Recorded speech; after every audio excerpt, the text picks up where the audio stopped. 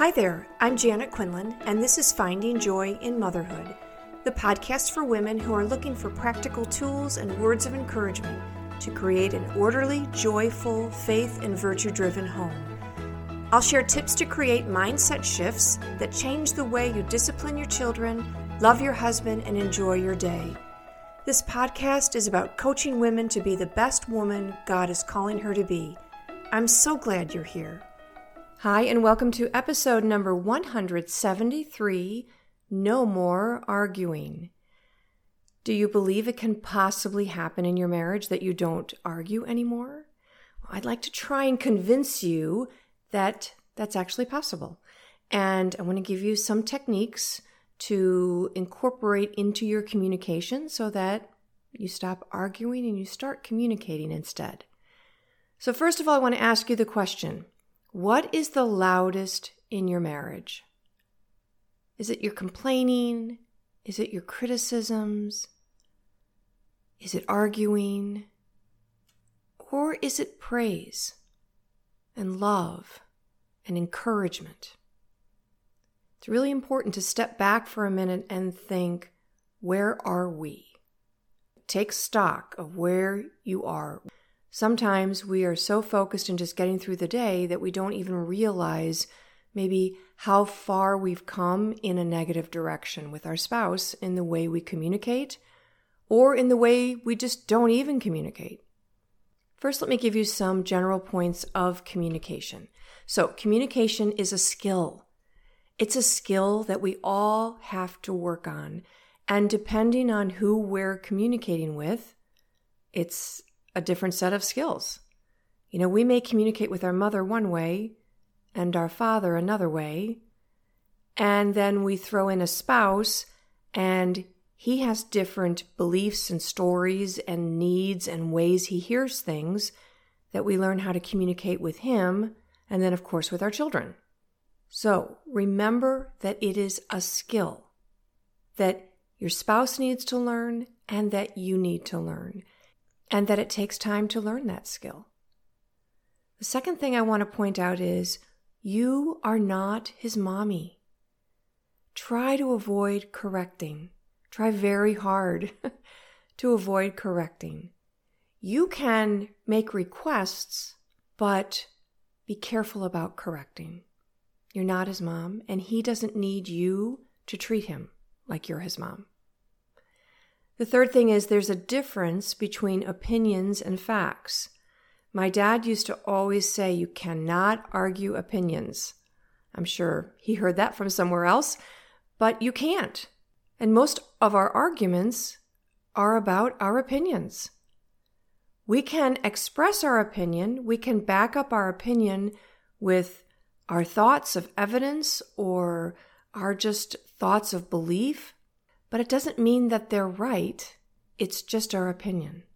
And so when you get into a discussion with your spouse and you both come into the discussion with the realization that you have your opinions, I have my opinions, and maybe sometimes we just have to agree to disagree, and that's okay. So you can't argue opinions, and remember that as you're getting into discussions with your spouse. Next, always speak with respect. My husband taught me this the very first week. Actually, it was the week before our marriage. I was moving my things up to the apartment we were going to share. He was unloading. He dropped my grandmother's lamp, and I just was so nasty to him. I'm embarrassed when I think about it now.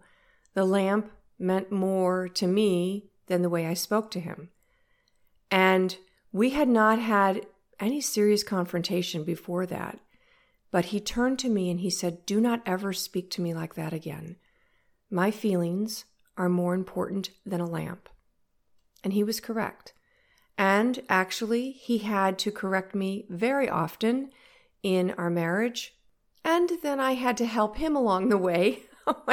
He would get frustrated with me and he would speak with disrespect. So we can help our spouse be respectful, but we also have to be open to letting our spouse help us speak with respect. We have the ability to either build up or tear down our spouse or our children. We have that ability. That can be dangerous and powerful. And so what do? Do you tear your spouse down or do you build him up? That doesn't mean do you agree with him all the time or do you disagree with him all the time? That's not what I'm talking about. You can disagree and still be respectful and not tear him down. The next one is sometimes we speak to strangers better than we speak to our spouse. Maybe often we speak to strangers better than we speak to our spouse. Really have an examination of your conscience on this. How do you speak to your spouse? Communication is the greatest form of intimacy, and the power in our communication is something to think and pray about. Again, the tone, avoiding insults and constant criticisms or judgments, or maybe lying to maintain the peace. Look into each other's eyes. That in and of itself is a form of communication. That leads me to nonverbal communication. How do you communicate with your spouse without saying anything? Do you maybe caress his arm? Do you maybe give him a hug?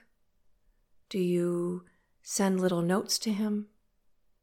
How do we greet each other? Do you hug and kiss him hello and goodbye with a smile on your face? Do we give our spouse time, patience, and tenderness? When was the last time you complimented or encouraged your spouse? And do you assume the best of your spouse? Maybe he just doesn't get it, whatever it is. Maybe he doesn't see it. Maybe it never occurred to him to look at a situation differently. Assume the best of your spouse rather than he's just trying to prove me wrong, or he's trying to embarrass me, or she just is trying to find, criticisms with me. I say she because I know men listen to this, and I'm happy that you do. But sometimes I forget that there are men in the audience, and so I'm always talking about your spouse as your husband. But if you're a man and you're listening to this, apply all of this to the way you speak to your wife. So, what is an argument? Well, I looked it up. An argument, the definition is to contend or disagree in words, or to prove or try to prove by giving reasons. That's an argument. Do we really want to argue? Or do we want to communicate with our spouse for the betterment of our marriage, our children, and our whole family life? When we reframe arguments into sharing of thoughts and feelings, we let go of that win-lose element. Arguments just become conflicts to resolve, and that deflates some of that negative emotional energy. We approach our spouse with an interest to listen and understand rather than a desire to conquer and win. And I think we all have that innate desire to conquer and win. And if you're someone that doesn't resonate with you, then ask yourself, but do I hold resentments or do I feel walked on? Because it's kind of the same thing. We may not be aggressive in our desire to win, but when we're always the one that feels like we lose or that we're not being respected, it kind of comes into play in that way. And either way, if we have the desire to conquer and win, or we're just passive and then hold on to resentments, it completely crushes our spirit and our spouse's spirit in the process. He must understand why he's wrong. I have to feel vindicated. I am right, and he should apologize for even questioning me. I want to suggest to you that we don't argue anymore, that we communicate, that we seek resolution. And I think that there are 3 things that we can bring into our discussions, our conflicts, that will help us not argue, but rather seek resolution. Curiosity, empathy, and openness. So the first, curiosity. In the midst of a conflict, rather than thinking, I'm afraid of hearing why this is important to him, which will create the feeling of fear or just discomfort. It will cause us to have the actions of arguing back, shutting down, insisting I'm right. And then the result is we never truly understand our spouse at a deeper level. If, however, our thought is, I wonder why this is so important to him, there we feel curious. And from curiosity, our actions are that we will ask questions. Tell me why you think this is the right way to proceed. Tell me why this is important to you. Help me understand what you see that I don't see, being curious. And then we listen well. And then we're open to hearing maybe hard things that we don't like, but from a place of curiosity, we're more open to hearing them. And we live in that feeling of being a little unsettled. And when we're open, really, truly open to hearing new things, then we can have the result of understanding him better, and we'll be more inclined to resolve the issue. We may still disagree with him, but at least we have an understanding of why it's so important, and maybe we can try that, whatever that is, right? Whatever the conflict is about, being curious and saying, okay, let's try that and see what happens. Not from a sarcastic, okay, yeah, let's try that, but really from a curious state. Okay, let's try that and see how that works. Another benefit to being curious about what our spouse is thinking is that we're not so focused on what we're thinking, why we are right, why we have to prove that our way is the best way. So be curious. The second thing is empathy. Empathy is attempting to understand how your spouse feels without trying to change him or fix him. Men are problem solvers, and I'm talking to the men in the audience now. Just listen. Listen to your spouse. Listen to your wife with empathy. Listen.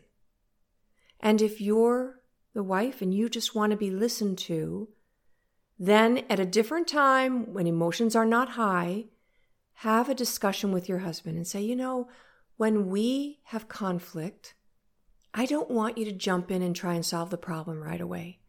Sometimes I just need you to listen to me. Can you do that? Ask him to do that for you. And if he starts to jump in a conflict and try to solve the problem, say, well, wait a minute. Can you please just listen to me and let's resolve it in a minute. But I just need you to listen to me at first. And listen without judgment. Listen with your heart. Ladies, listen to your husband. Listen to what he might not be saying.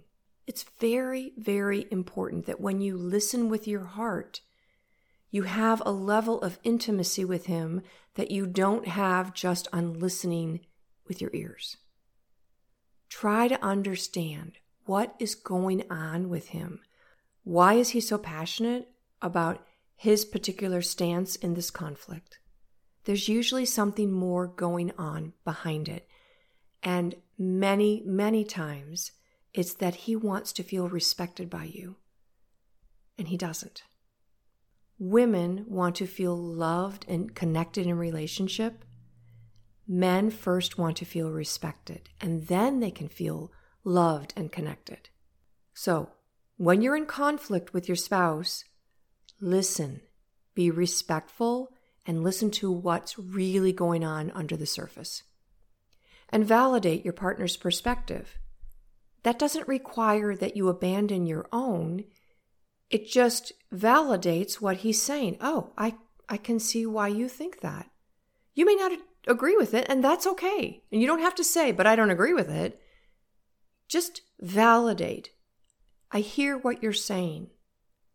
I'm trying to understand what you're saying to me. When you do that, it shows empathy, and empathizing shows that you understand why they have those feelings and those needs. So in the coaching model, we have the circumstance of husband says words, wife says words. And our thought could be, he's so focused on being right, he doesn't care about what I'm feeling. Even when I say that. Of course, I add a little tone, right? But we have a little tone in our thoughts too. How does that make you feel? Makes me feel resentment. He's so focused on being right. He doesn't care about what I'm feeling. And so what do? I pull away. I get angry. I give him the silent treatment. Man, we had the silent treatment for days. It was terrible. It was stupid, actually. But we did. Or we would yell more or louder or insist in telling him why I'm right. And when I have those actions from the feeling of being resentful, that my thought is he's so focused on being right, he doesn't care about what I'm feeling, which, by the way, just because I think it doesn't make it true. And knowing my husband, that was not true. But that gives me the result of I'm so focused on being right that I don't care about what he's feeling. Do you see how that works? So rather than a thought that doesn't serve me, let's have an empathetic thought. Same circumstance, he says words, I say words. But my thought could be, he's really hurting, or there's something underneath here. My feeling then is empathy, compassion. And my actions are I get curious about why he's feeling these feelings. I consider how I'm communicating. I try to communicate without being personal. And I let him feel the hurt without trying to tell him he shouldn't feel the hurt. I take ownership if I need to for what I've done or said, or the way I've done or said something, and I apologize. And then the result is that I acknowledge his hurt. We have a closer union. And then often we solve the issue. Put yourself in your spouse's shoes by remembering all the variables that make him who he is. Who are his parents? What were they like? How did they communicate? What's the story he has come to your marriage believing how spouses should communicate? What's your story? What was his family like? What have been your spouse's life experiences? That all comes into play when we now are married. We bring each other's, you could say, baggage. I like to say we bring each other's stories and beliefs into the marriage. That doesn't make them true. It doesn't make them right. But we have to acknowledge that they are there so that we can work through them and have empathy for our spouse as to why they show up communicating the way they do. The third thing is openness. Being able to suspend your thoughts, automatic assumptions, or your opinions to consider the possibility of different thoughts or different ideas. Because we're usually so focused on what we want and why we want it, we're so convinced we're right that we don't even consider our spouse may have a very valid opinion. And actually, he could also be right. We have a joke. Michael, you're right. Oh, great. Put that on the calendar. It's a joke now, not so much when we were first married. So being open that your spouse may have a better solution to the issue. What if there's a different way than your way? What if your way isn't the only way? What if your way isn't the right way? Both spouses must be able to listen to each other and consider the other's point of view. There will also need to be compromise on both parts. So one of the marriage counselors that we went to early on said to us, your children did not sign up for divorce, so figure this out. And I think both of us kind of sat up a little on the couch and said, okay, that was exactly what we needed to hear. We didn't need to go through why he was right, why I'm right. I mean, we did discuss things, of course, because we needed to understand each other's position, okay? And that's what I'm talking about, being open and being empathetic and being curious. That all helps you understand your spouse's position. But really, the bottom line is, our children do not sign up for this, whether it's constant arguing or divorce. Our children came into the world with parents who need to be mature enough and loving enough and open and empathetic and curious enough with our spouse that we just resolve issues without arguing, without fighting, without raising our voice. Can we not just step back? And sometimes our emotions, our feelings, go from 0 to 60 in a nanosecond. If that happens, have an agreement with your spouse that if I feel like I am getting to a place of out of control, I will say to you, I need space here. I just need to calm down. And if you're the spouse hearing that, you need to say, okay. Now, if you're the spouse hearing that who can't abide conflict and you feel like you have to get it figured out right now, understand that that's just you, but you need to give your spouse space if they need it. All right? Take the time so that you're not arguing at the height of emotion, because then it is an argument. Instead, let's discuss. What do you think about this situation? I don't know. What do you think about this situation? I'll listen to you, and then I'd like to tell you what I think, and then let's discuss it. Okay. Sometimes it's helpful to ask ourselves if we would want to be married to us. Are we always right? Do we have a strong opinion on everything? What happens if we don't get our way? Do we have tantrums like we're trying to teach our children not to have tantrums? Do we slam the door? Do we walk away and give the silent treatment? Do we yell back? Those are all tantrums. Maybe if I identified it that way, you would say, oh, wow, okay, I don't want to have that. Yeah, no tantrums, no adult tantrums, no child tantrums. Are we always attached to being angry?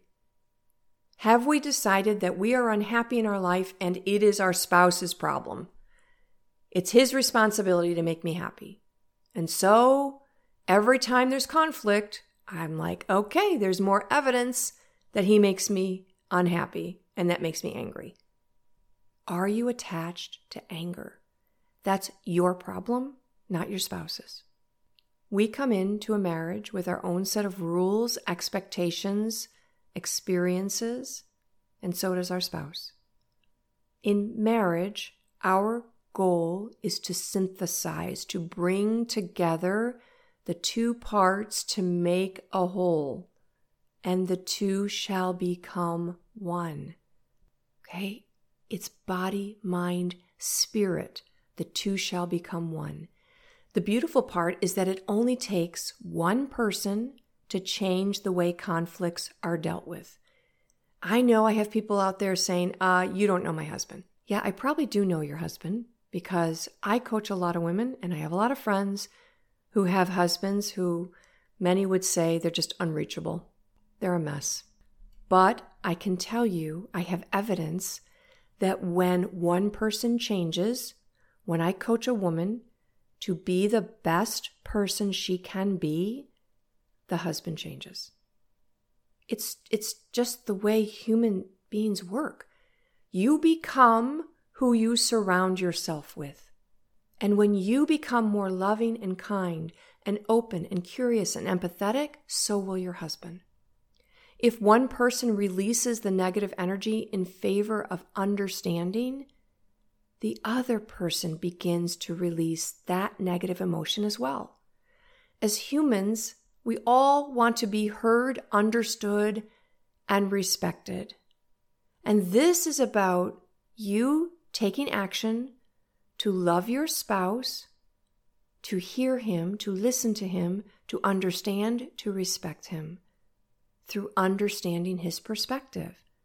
Not in getting up the shield and arming yourself and go to battle to win an argument. Also, create your own rules of engagement when you discuss issues. Don't be passive-aggressive. Some people like to talk it out. Some people need space and step back. Understand your partner and work that out. No sharp words, no slamming doors. And if you feel things are escalating, take a time out. No bad language, no name calling. You cannot unsay it. Remember, love your husband. He may do something but don't name call him. Focus on the activity, not the person. And no unloading of past resentments or past conflicts where you lost or whatever. No personal attacks. When you're discussing something, no electronics. Put the phones aside. Give each other your complete attention. And if the phone rings, let it go. If it's an emergency, they'll keep trying to call you back. But put the phone away while you're discussing things that are serious to both of you. Stop thinking about what you need and what you get, and focus instead on what he needs and what you can give. Listen more than you speak. I guarantee you that if you start putting these into action, he will respond. Immediately, probably not. But you keep showing up like this for him, and he will respond. It takes one person to turn the direction. Okay, just one.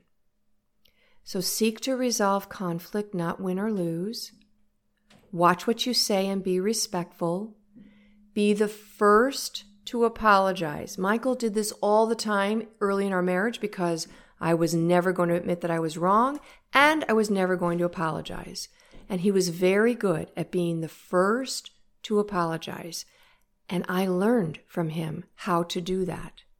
And then I became the first to apologize very, very often. And now I think it's kind of even Steven. But anyway, I learned from him how to do that. Choose what you think. Remember, I wonder what is going on with him. I wonder what else his actions or inactions could mean. And then ask yourself, what would you like communication to look like in your relationship with your husband? What would you like your communication to look like? Verbal and nonverbal. And set those as goals.